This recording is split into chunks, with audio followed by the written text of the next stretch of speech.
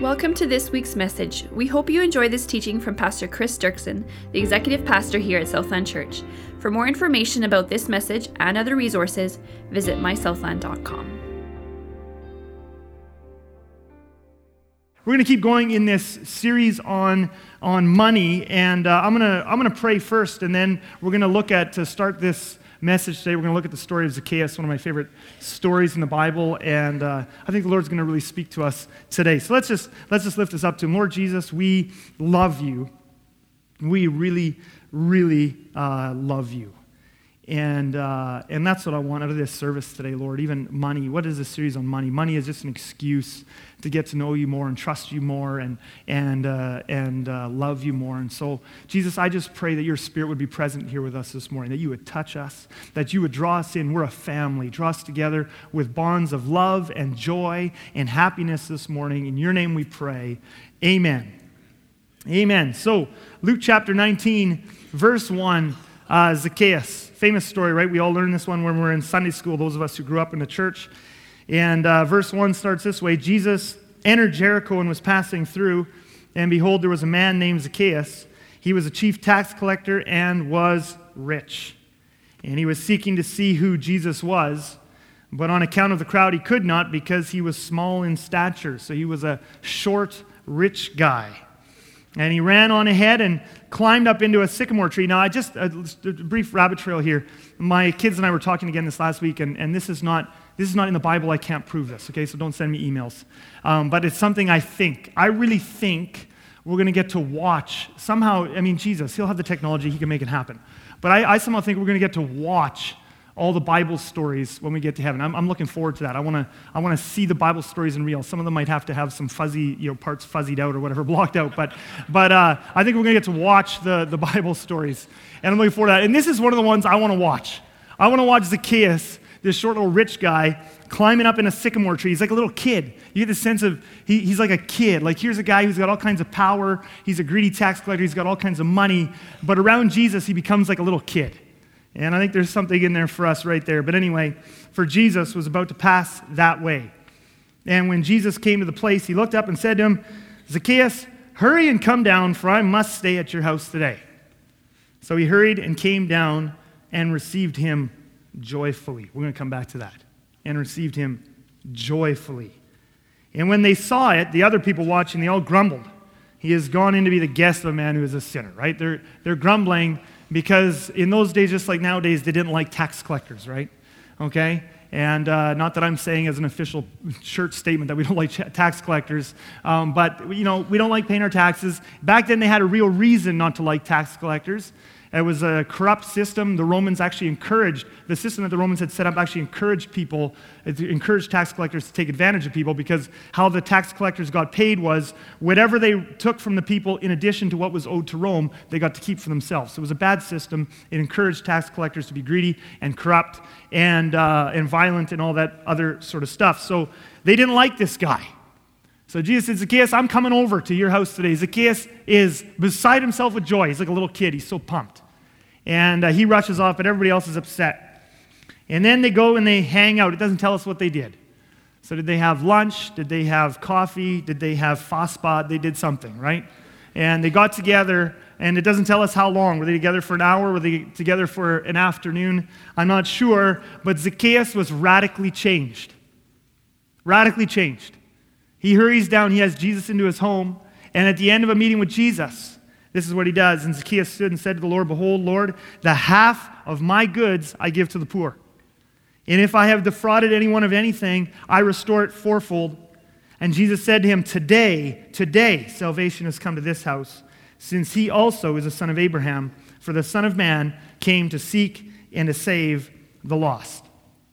Now, the first thing I want you to notice in this story about Zacchaeus is the first fruit. What is the first fruit we see, the first evidence that this man has given his life to Jesus? What is the first fruit that he has been saved, that the Holy Spirit has changed his life, that he's met with Jesus? Is it that he goes off and spends an hour in prayer and Bible reading? No. Not that that would be a bad thing to do, certainly, and every story is different. And certainly, one evidence that the Holy Spirit is at work in a person's life, there's many different evidences and fruits, but certainly one evidence could be that a person has an increased desire to pray and read God's Word. Absolutely, the Holy Spirit can do that in people's lives, and He does do that. But I want you to notice in this story, that is not the first evidence we see that Zacchaeus has been saved. That's not the first evidence we see that Zacchaeus has met with Jesus. The first evidence we see that this man has repented, that he has been radically changed, is it radically changes what he does with his money. That's the first evidence. That's the first thing. The Holy Spirit touches him. Jesus comes into his life. He meets with Jesus. And the first fruit we see is it changes how he thinks and how he handles his money. I'm going to tell you today, that's actually true of everyone who really encounters Jesus.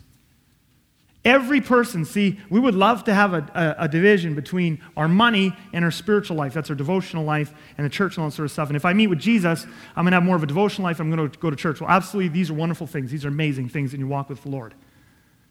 But if you actually have an encounter with Jesus, if you walk with Jesus, it's not just going to touch those areas of your life. It's also not just going to touch your money. It's going to touch everything. But if you really encounter Jesus, you can absolutely bet it will radically change. Everyone in Scripture who met with Jesus or was filled with the Spirit, I'm going to show you some stuff in Acts and just a little bit as well, it radically changed how they thought about money, what they did with their money, how they spent their money, and how they handled their money. Look at this passage.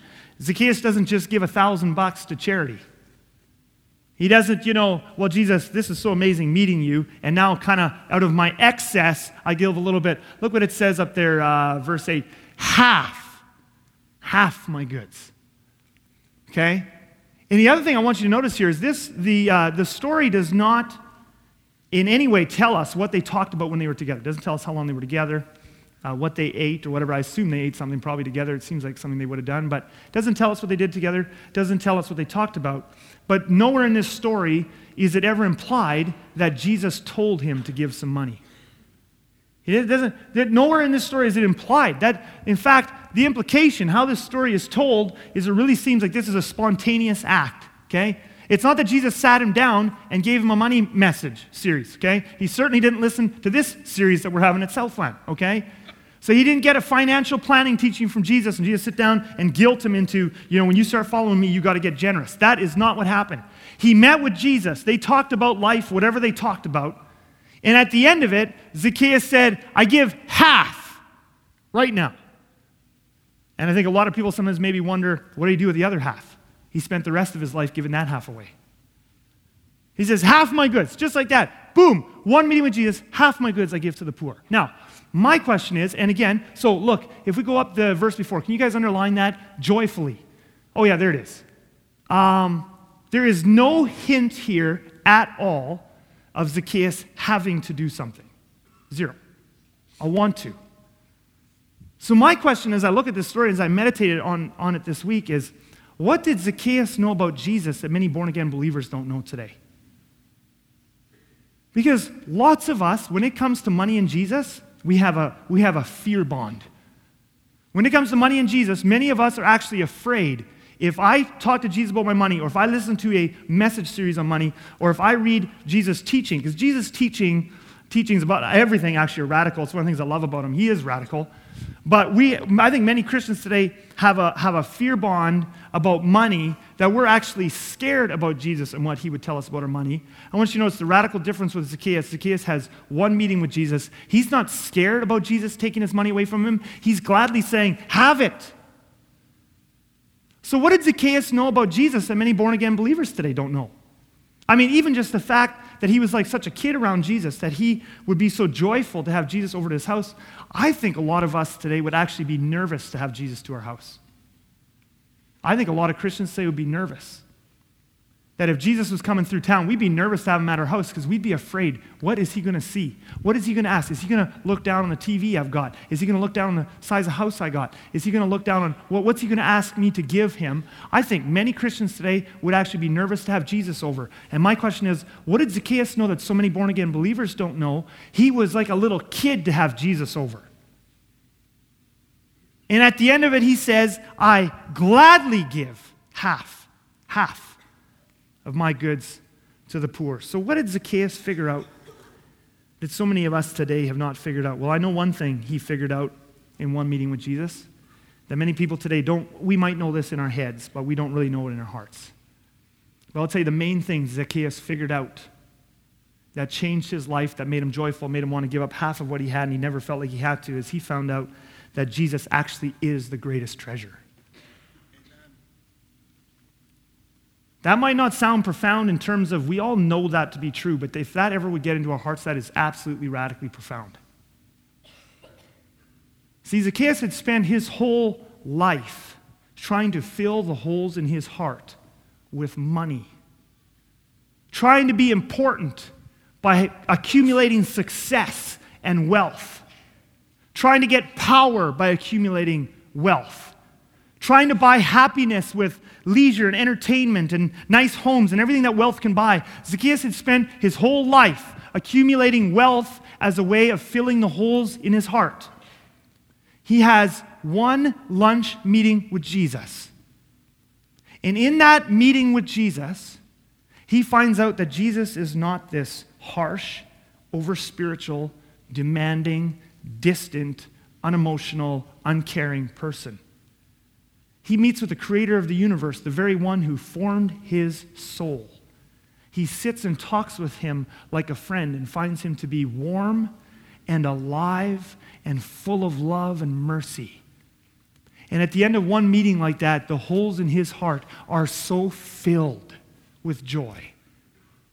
That's everything he's been trying to fill the holes with. He's been trying to fill those holes with money. He has one meeting with Jesus, and he realizes, I don't need this stuff anymore. The reason I was chasing it, the reason I was holding on to it, is because I was trying to fill something inside of me. I have one meeting with Jesus. I don't need the holes filled. Half I give to the poor. Absolutely. What do I need it for? Half I give to the poor. I think for many of us Christians, though, even though we know this in our head that it should be true, we actually have very low joy levels in Jesus. Many Christians today, we have very low joy levels in Jesus. We know that something should be true. We know technically he should fill the holes in our heart. But for many of us, it's more a religion. Christianity is still more of a religion than it is a relationship. And so actually, even though we know the theory that Jesus should fill the holes in our heart, many of us actually do not experience Jesus to fill the holes in our heart. And as a result, here's the thing. You and me were made to feel joy. We were made to feel joy. Our brains, this is physiologically true, this is theologically true. We were made to live with joy.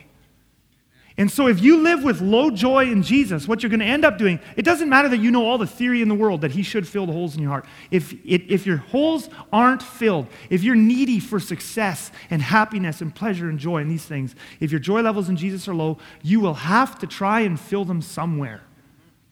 And we're raised in a culture that steeps us in joy is found in stuff. So I need a certain level of home. Everybody else has it. I need a certain level of home to feel successful. I need a certain level of vehicle. I need a certain level. Everybody else I know goes on trips and sees this and that and goes here and there. I need to go have a certain number of experiences and places that I go and see in order to be with it, in order to be happy. We're just steeped in that. Now, as Christians, we sit and we know technically that's not true, yet we pursue these things as if they were true. And we hang on to them as if they were true. And the reason we do that is because actually our joy levels in Jesus are very low. But I'll tell you something, if you ever actually encountered Jesus, and I'm not questioning people's salvation, absolutely not. Totally saved and on their way to heaven. Many Christians like this. But sadly, living a life absolutely consumed with stuff. If you had one encounter with Jesus like Zacchaeus, it would absolutely, utterly change you because the holes would fill, and then you wouldn't need the stuff that you're trying to fill it with. But here's the thing. Stuff, even though you chase these things, even though we chase these things, it's not just you guys, it's me too. We chase this stuff as if it's going to give us pleasure, and we're so afraid. We're afraid to even listen to Jesus about our stuff because we're so convinced that this stuff will give us pleasure that we're afraid he's going to take it away. But in the end, we find that we're miserable. Stuff doesn't make us happy.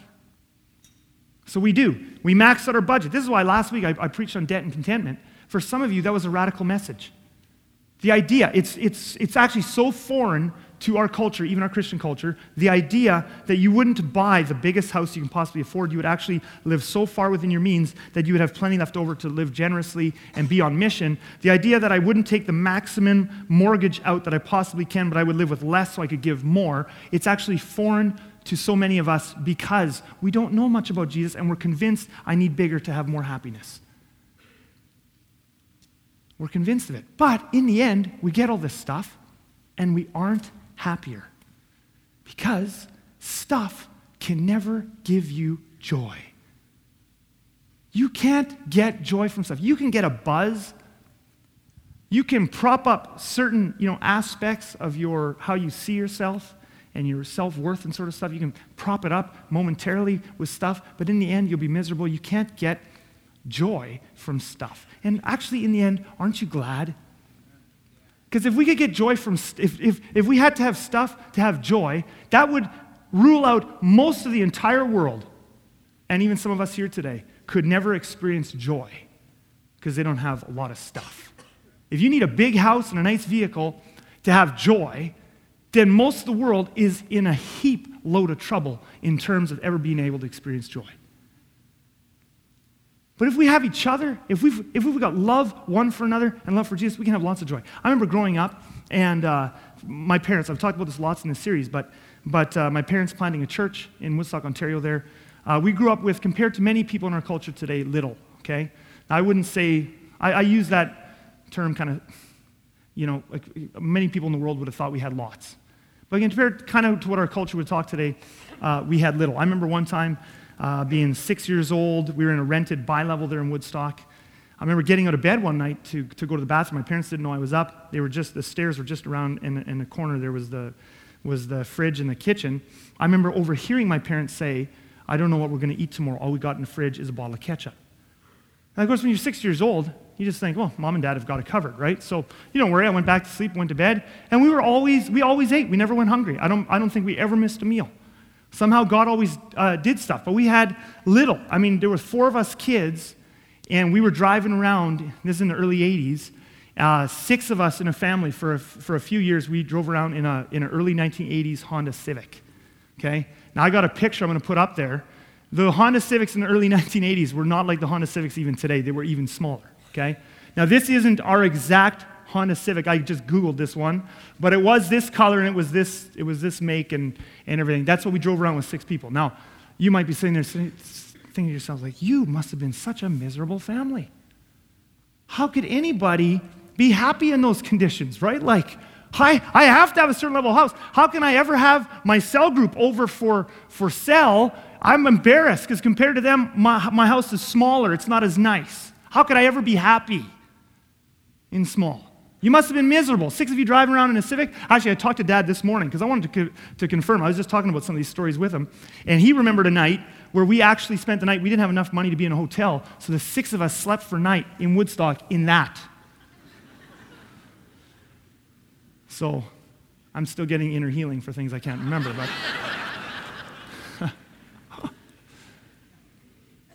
But you know what? We were miserable. We had so much fun. I remember one of the things that I remember, kind of one of those defining sorts of memories is we had lots of water fights in our family. And often they were mostly between my parents. I remember one time in particular that we were in this little townhouse in Kitchener and my, must have started, I think my dad must have said something snarky to my mom. And she doesn't take well to snarky, so she took a cup of water and just sloshed them right there at the dinner table. And so he grabbed the pitcher of water and now chased her all over the townhouse, which wasn't very big, so he didn't have to chase her far, and he soaked her with that. Well, she's now at this moment where, is this fun or is she mad, right? So she runs for the taps. She's got a bucket, and Dad actually runs right out of the townhouse. And of course, us kids, we think this is the greatest thing ever. And now my mom is waiting by the door. However long it takes, he's going to drink this bucket of water, right? And of course, my dad, being at least slightly carnal and fleshly, goes to the neighbor's house and asks the neighbor lady to come over. And she comes over and opens the door. My dad ducks, and she drinks the entire bucket of water to my mom's horror. Okay? Now, this is the kind of stuff we had tons of fun. I mean, tons. And this is the man leading church renewal now, right? I mean, So it's not all good there, right? But we had tons of fun. You don't need to have stuff for fun. You don't need to have stuff for joy. You don't need that bigger house to have joy. You don't need that nicer vehicle. You need Jesus and you need people. Amen. It's love. Joy comes from love. That's where it comes from. Now, I know some of you are maybe objecting a little bit in there and you're saying, well, Zacchaeus had an advantage, right? Zacchaeus had an advantage because he could actually go for lunch with Jesus. And we can't go for lunch with Jesus, right? Or can we? Revelation chapter 3, verse 20. I want to show you a verse. Revelation 3, verse 20. This is Jesus speaking. If you read this verse in your Bible and you have a red letter Bible, this is in red letters. It's from Jesus. And by the way, this passage often quoted at evangelistic crusades, which is totally fine. You can totally use it for that. But as if it's written to non-Christians, if you look at the context of this passage, Revelation 3, this is a letter to the church at Laodicea. This is an invitation to Christians, technically not non-Christians. It's written to us. It's written to the church, okay? And it's in red letters, which means this is not somebody's dream of what they wish, the kind of relationship they wish we could have with Jesus. This is Jesus instigating with us. This is Jesus telling us what kind of relationship he wants to have with us. And he says to all of us here, behold, I stand at the door and knock. If anyone, how many of us here are included under that word, anyone? All of us, right? Behold, I stand at the door and knock. If anyone, doesn't matter who you are, what your gifting is, what you've done, if anyone hears my voice and opens the door, I will come in. Now look at the kind of fellowship Jesus wants to have with you. If anyone hears my voice and opens the door, I will come into him and eat with him and he with me. Doesn't that sound a lot like what Zacchaeus did with Jesus? What Zacchaeus did with Jesus, he had an encounter with Jesus that wasn't cold and harsh and distant and Jesus scolding him. He went up in a tree and Jesus said, I'm coming over. And Zacchaeus, like a little kid, he was joyful, absolutely. And it radically changed his life when he encountered the grace and warmth and joy and love of Jesus. He was so changed. That's why in this message series, I haven't been trying to go for a whole bunch of financial advice, because it's not bad to give financial advice, not at all. There's a place for that. But actually, the biggest issue isn't that we all need a bunch of financial advice. It's a heart issue. What we're doing with our money stems from our lack of experience of Jesus. Zacchaeus did not need a financial seminar to radically change what he was doing with his finances. He just needed to encounter the one who made him and who loves him, and his soul was so full. Oh, half. I'm changed. I don't need to hang on to anything anymore because Jesus is that good. Now we find here in the written word of God that Jesus is knocking on the door of each of our hearts, and he says, I want to do exactly with you what I did with Zacchaeus. I want to come in. I don't want to scold you and be harsh with you from a distance. If you will just say, yes, I will come in and we'll have fellowship. It's as if we're sitting down to eat and talk. We will talk, and it will be warm, and it will be close, and it will be alive, and it will be real. That's the kind of relationship Jesus wants with each one of us. Now, you might be sitting there and you might be going, well, that sounds too good to be true. And some of you have been Christians for 20 years or more, and you've never had a relationship with Jesus like that. So it's like these verses just almost become like, it can't actually be true. It's sort of theoretically true, but it can't actually be true. So you say, how do I get that? What's the how-to? What's the 5-step plan? I want you to notice here, there is no 5-step plan. This is all initiated by Jesus. The only thing you and I can do is say yes. Amen. All we do is we look at a verse like this, we see an invitation, and we say, I want that. I don't have it, or I don't have very much of it. I want more of it. I want you to come in and eat with me, and we can have a Zacchaeus sit down. I want to have that kind of a relationship. All you and me can do is just say yes and say, I'm asking for it. And if you begin to ask him for it, you know what he'll do? He'll say yes, and he'll begin to draw you in. There won't be necessarily one moment where it's like, boom, we just all of a sudden, we didn't have it, now we have it. What he'll do is if you pursue him on this and you ask him, and you ask him, and you ask him, he will draw you in. And this is the kind of friendship that the creator of the universe wants to have with you and me. Amen. And so I just thought, before we even go on, there's another couple of points I want to make about money here coming out of this whole Zacchaeus thing. But before we even do, I would hate to miss this opportunity when we got a bunch of Christians in a room together and we've got an open invitation to have fellowship with Jesus. I'd hate to miss this opportunity and have us not just ask Jesus and tell him we want it. So I just wrote down a little prayer. Now, formulas. I'm not into formulas. The point here isn't that you get the exact words right or whatever. So guys, if you could put that prayer up though, but we're just going to stop here and we're actually just going to pray it. And it's the kind of prayer. I put it up there because for some people it's helpful to have a prayer maybe you can take home and just say, this is actually, I want this kind of a relationship with my Maker. Close, warm, alive, full of joy and love, real. Something that'll change me like it changed Zacchaeus. But I'll just read it to you, and then we'll just bow our heads, and we'll just pray it right here in the middle of this message. But I just wrote down, Lord Jesus, open my heart to you. I want to have this kind of close, joyful fellowship with you. I want to have a day-by-day walk with you that is warm and alive, just like what we see with Zacchaeus. Why don't you bow your heads with me and close your eyes, and we're just going to pray that prayer right now. Lord Jesus, you are the one who made us. You are the only one who can fill us. Many of us here today have got our fists clenched tight around our stuff. We're so afraid you're going to take away our stuff. Would you forgive us for having such a poor picture of you? Lord Jesus, you want to fill the holes that we're currently trying to fill with other things. And you promise, you say you are knocking on our doors. So we're just saying one big, gigantic, corporate yes to you this morning. We want you to come in. We want you to have fellowship with each of us that is just as real as what Zacchaeus had. In Jesus' name, we pray. Amen. That's something we can pursue. And maybe you felt something just now, and maybe you didn't. But whatever the case, it's something you can ask him for. He's already said yes, he wants you to have it. He wants you to have it. And when you do get it, the point for this money message is, that's everything. It'll change your whole life. It won't just change your money, but we're in a money series right now. It'll change the way you think about your money. It'll give you a whole lot more joy. And wherever we see this in Scripture, where people encounter Jesus and fell in love with him, or wherever the Holy Spirit touched down powerfully in people's lives, people stop hanging on to their money. It's just part of the fruit of the Spirit. And there's a few places I would love to go in Acts. We're just going to go one.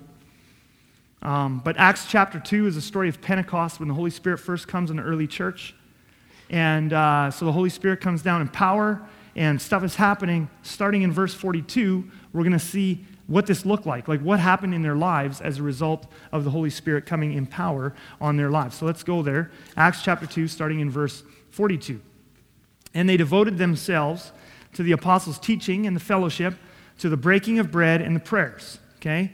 And awe came upon every soul, and many wonders and signs were being done through the apostles, and all who believed were together and had all things in common. Okay? So, again, Zacchaeus has one encounter with Jesus. Next thing you know, half of what I have I give to the poor.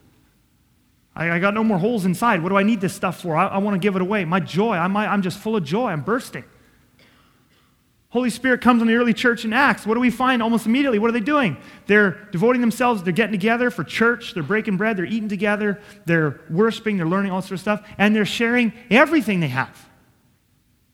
Not just 10% or something like that. They're sharing everything. Okay? Verse 45, and they were selling their possessions and belongings and distributing the proceeds to all as any had need. Now, why were they doing this? Were they doing it because they felt guilty? Were the apostles getting up every week and preaching, you got to give. You got to give everything. You got to sacrifice. You got to die. Were they preaching that? Absolutely not. Zacchaeus was like a little kid. He just wanted to give. Couldn't hold him back. Look what these people are doing. Verse 46, and day by day, attending the temple together and breaking bread in their homes, they received their food with glad and generous hearts, praising God and having favor with all the people. And the Lord added to their number day by day those who were being saved. And I could take you to Acts 4, I could take you to other places, and we could look at how when people encounter Jesus and when they get filled with His Holy Spirit in their hearts, this is just the outpouring of what this feels like. It's what it feels like. So let's just recap briefly what we've looked at so far. First of all, in the New Testament, people didn't give because they had to. They gave because the stuff inside them was so full and they were bursting with joy they wanted to. And I should also know, I don't have time for it in a message today. I had to take out a whole chunk on Acts 4. If you look at Acts 4, very interesting thing is they didn't all give randomly, individualistically, like we would tend to do in our culture. They actually gave as a church, and you can look this up. You go and read Acts chapter 4 is a parallel passage to Acts chapter 2. But they gave to the church, through the church, and as a church, which shouldn't surprise us because Jesus died for the church, and the church is called His bride. So they did it as a family. They weren't all just off randomly giving. What they did is they gave as, through, and to, as a body, as a family. They did it together, and they did it joyfully. Okay? But they didn't do it because they had to. They did it because they wanted to. And the other thing is, wherever people fall in love with Jesus and are filled by His Spirit, they always end up being joyfully generous. So, the question is, well, what do I do if I'm not at that joyfully generous place?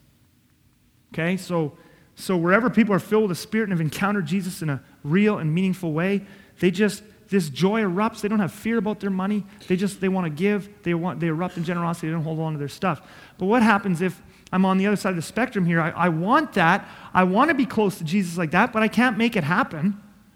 I can say yes to Him. I can pray, Revelation 3:20, and I can want it to happen. It's the most amazing thing, but I can't make it happen. So what do I do? The interesting thing is the Bible approaches this thing from both sides of the spectrum. On the one hand, if you encounter Jesus in a meaningful way, it's going to radically change how you think and feel about money. It's going to make you joyfully generous. But on the other hand, it's also possible, and the Bible also teaches from the other side, if we give to Jesus, we can actually grow closer to Him.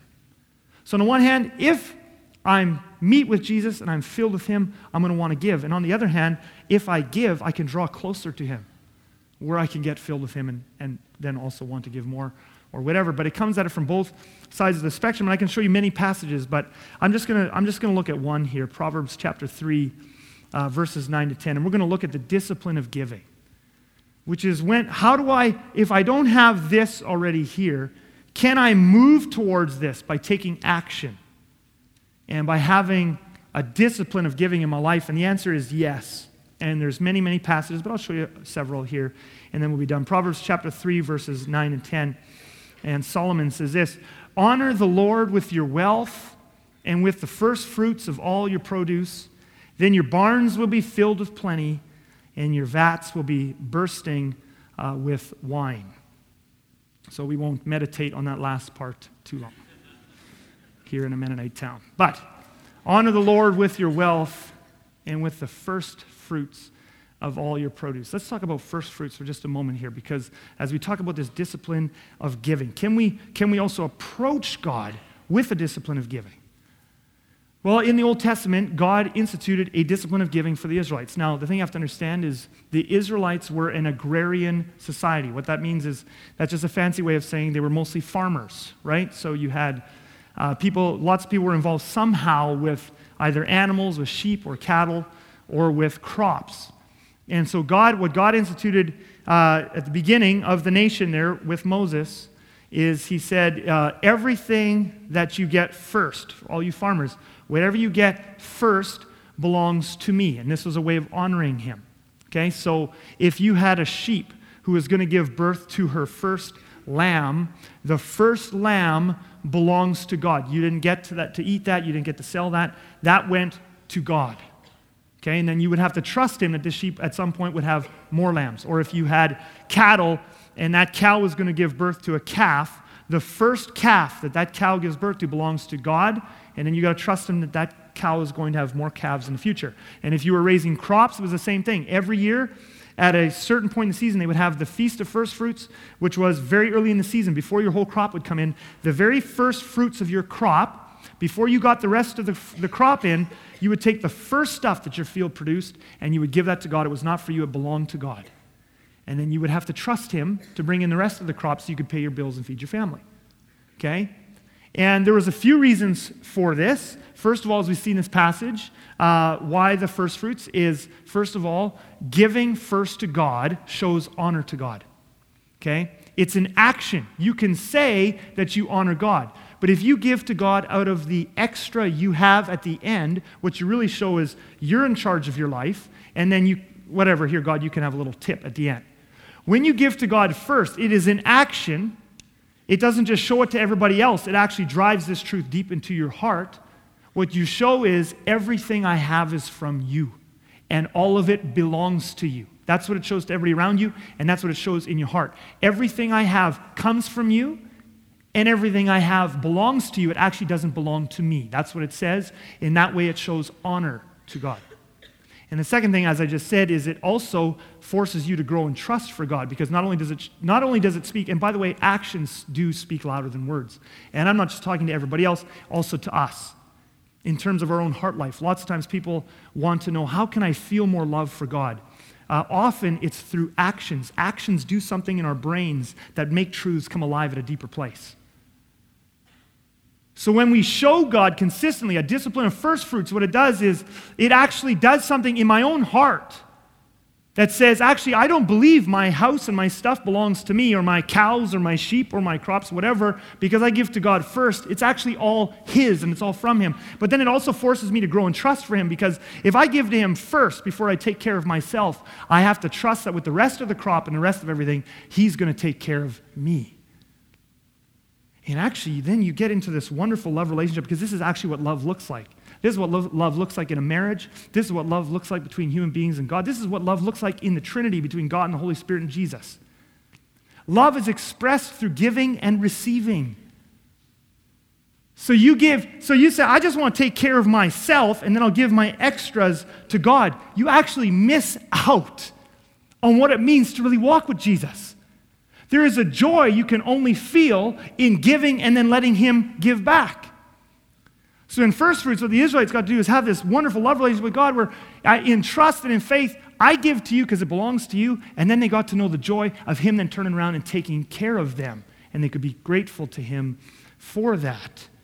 Honor the Lord with your wealth. You know, worship. It's easy to come to church on a weekend, and depending on your personality, for some, they just naturally gravitate to this. It's easy to come here and sing words of praise to Jesus. And by the way, that's good. That's really good. We should do that. That's what the Psalms are all about. More and more, I'm a kind of person, I want to every day be praising the Lord and telling Him I love Him. And at our services, to tell Him we love Him is a wonderful thing. We need to always do it. We need to do it more, to praise God, to tell Him how good He is, to thank Him. But do you know that if you only give to God with your mouth, and it doesn't touch the rest of your life, your money, and your time, what you are giving Him is cheap. It actually doesn't count for much. It's actually true. Unless a gift costs you something, it's not worth much, is it? Some of you like to re-gift gifts at Christmas, and I know that because I sometimes do that. When you re-gift to someone a gift that has cost you nothing, you didn't want it in the first place, that's why you're re-gifting it, that gift really isn't very meaningful. Now, hopefully you can kind of cover up that fact, and hopefully they'll take it maybe as meaningful, but it isn't really meaningful. If I don't put any thought or effort into a gift or no money into a gift, it's not a meaningful gift, okay? And sometimes if we actually love someone, there will come moments in time, whether it be in your marriage or with someone in your family or with a close friend or with God, there are moments when you love someone when the only way to express that love is you must give something costly. Honor God with your wealth. With your wealth.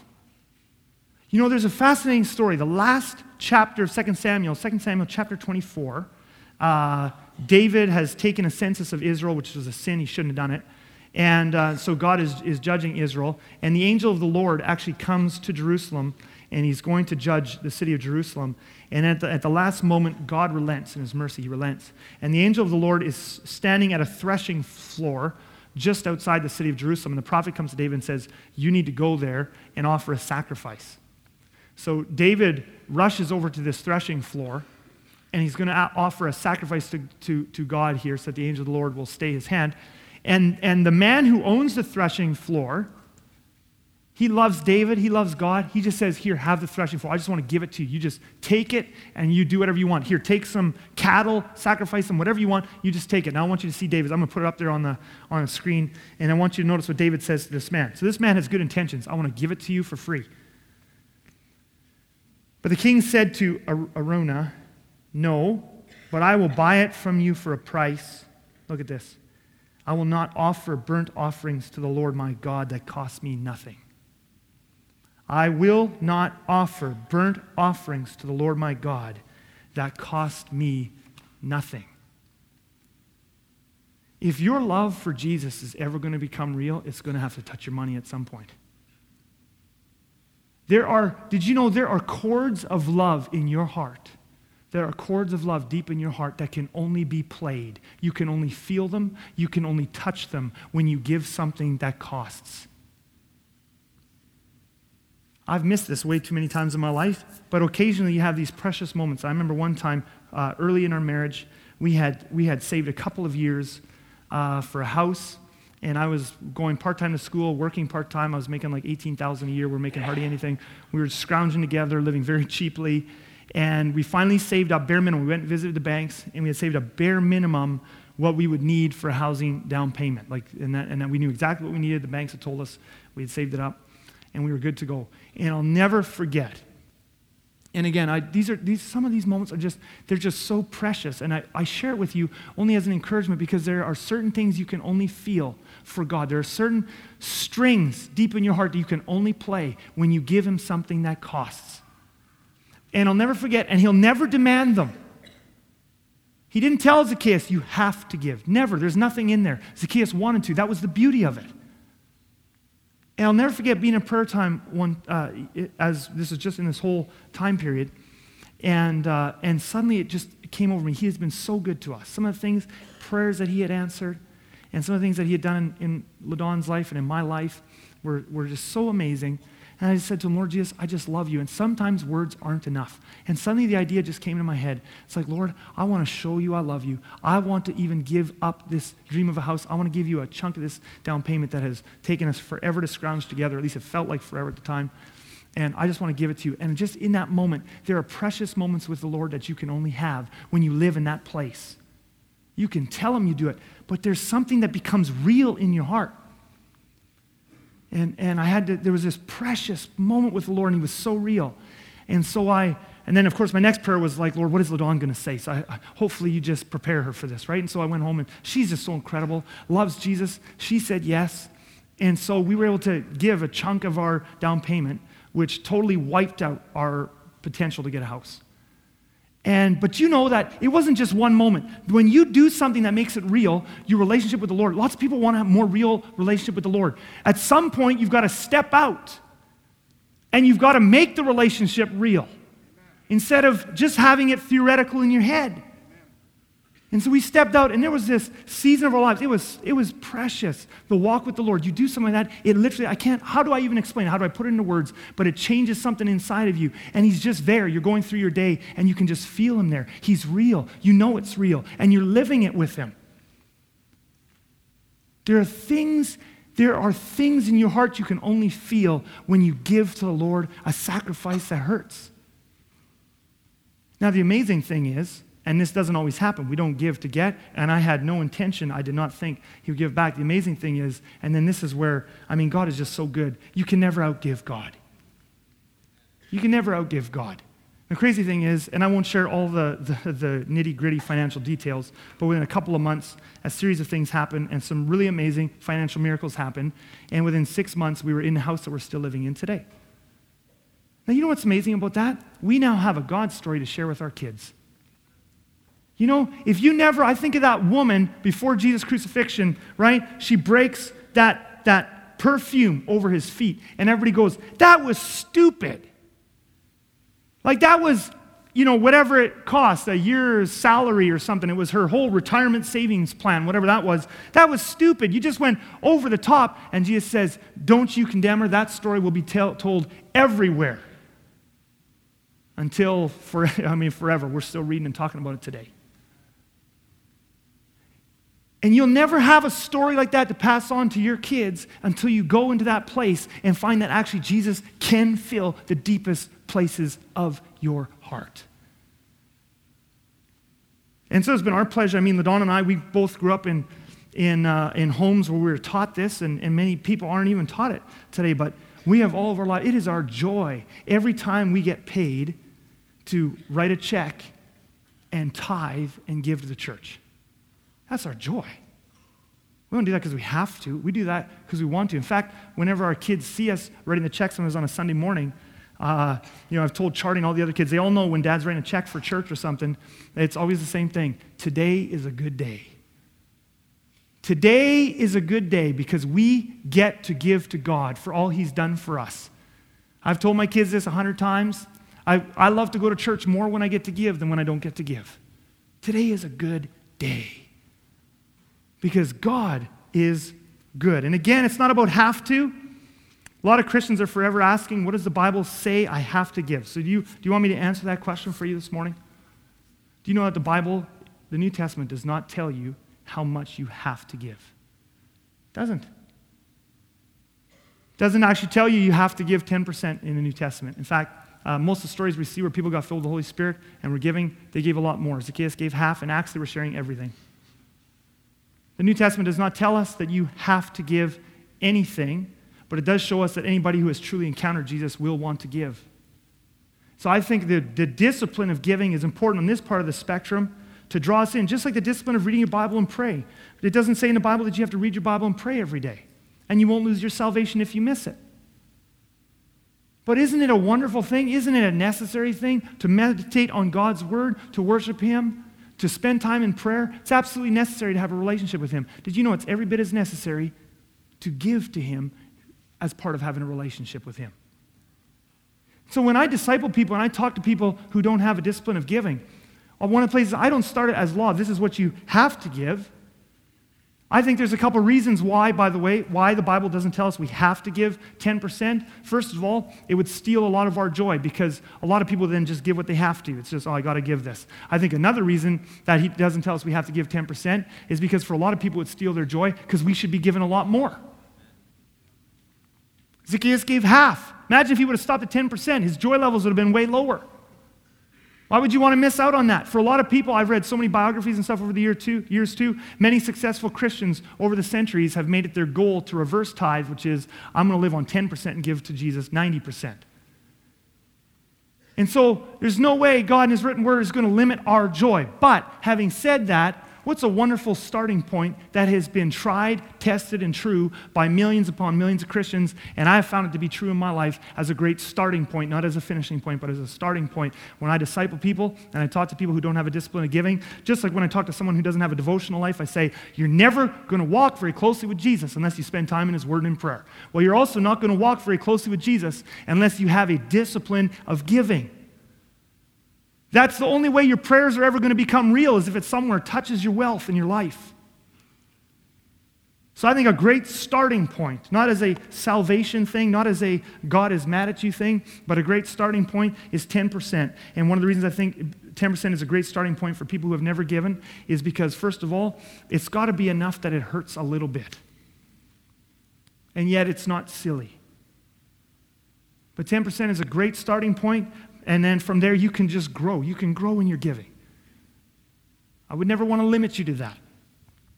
But 10% is a great starting point because it's enough to hurt. It's enough to force you to make some decisions. And it's enough for you to say, I honor you, Lord, with the first fruits of my wealth. Actually, your house doesn't belong to you. Your van and your cars and your RSPs don't belong to you. They all belong to Him. And how can we say that in theory and not have it be a practice in our lives? When we give to Him first, we honor Him and we show Him worship, and it forces us to trust Him. So, here's my weekly challenge, and then let's pray, because the whole point of this is not, don't give because of need. This is not me begging. The point of this series and the point of this message is not to beg anyone because the church needs money. That is absolutely not what this is about, and I don't want anyone to give out of that. I'll tell you what this is about. This is about you getting to find joy in Jesus. Your money is an excuse to get to know Him more. And it's a wonderful way for you to practice trusting and honoring Him. So, here's a couple challenges for you this week. Talk to God this week and your spouse if you have one. It's always good to talk to them if you're married. At least once a week.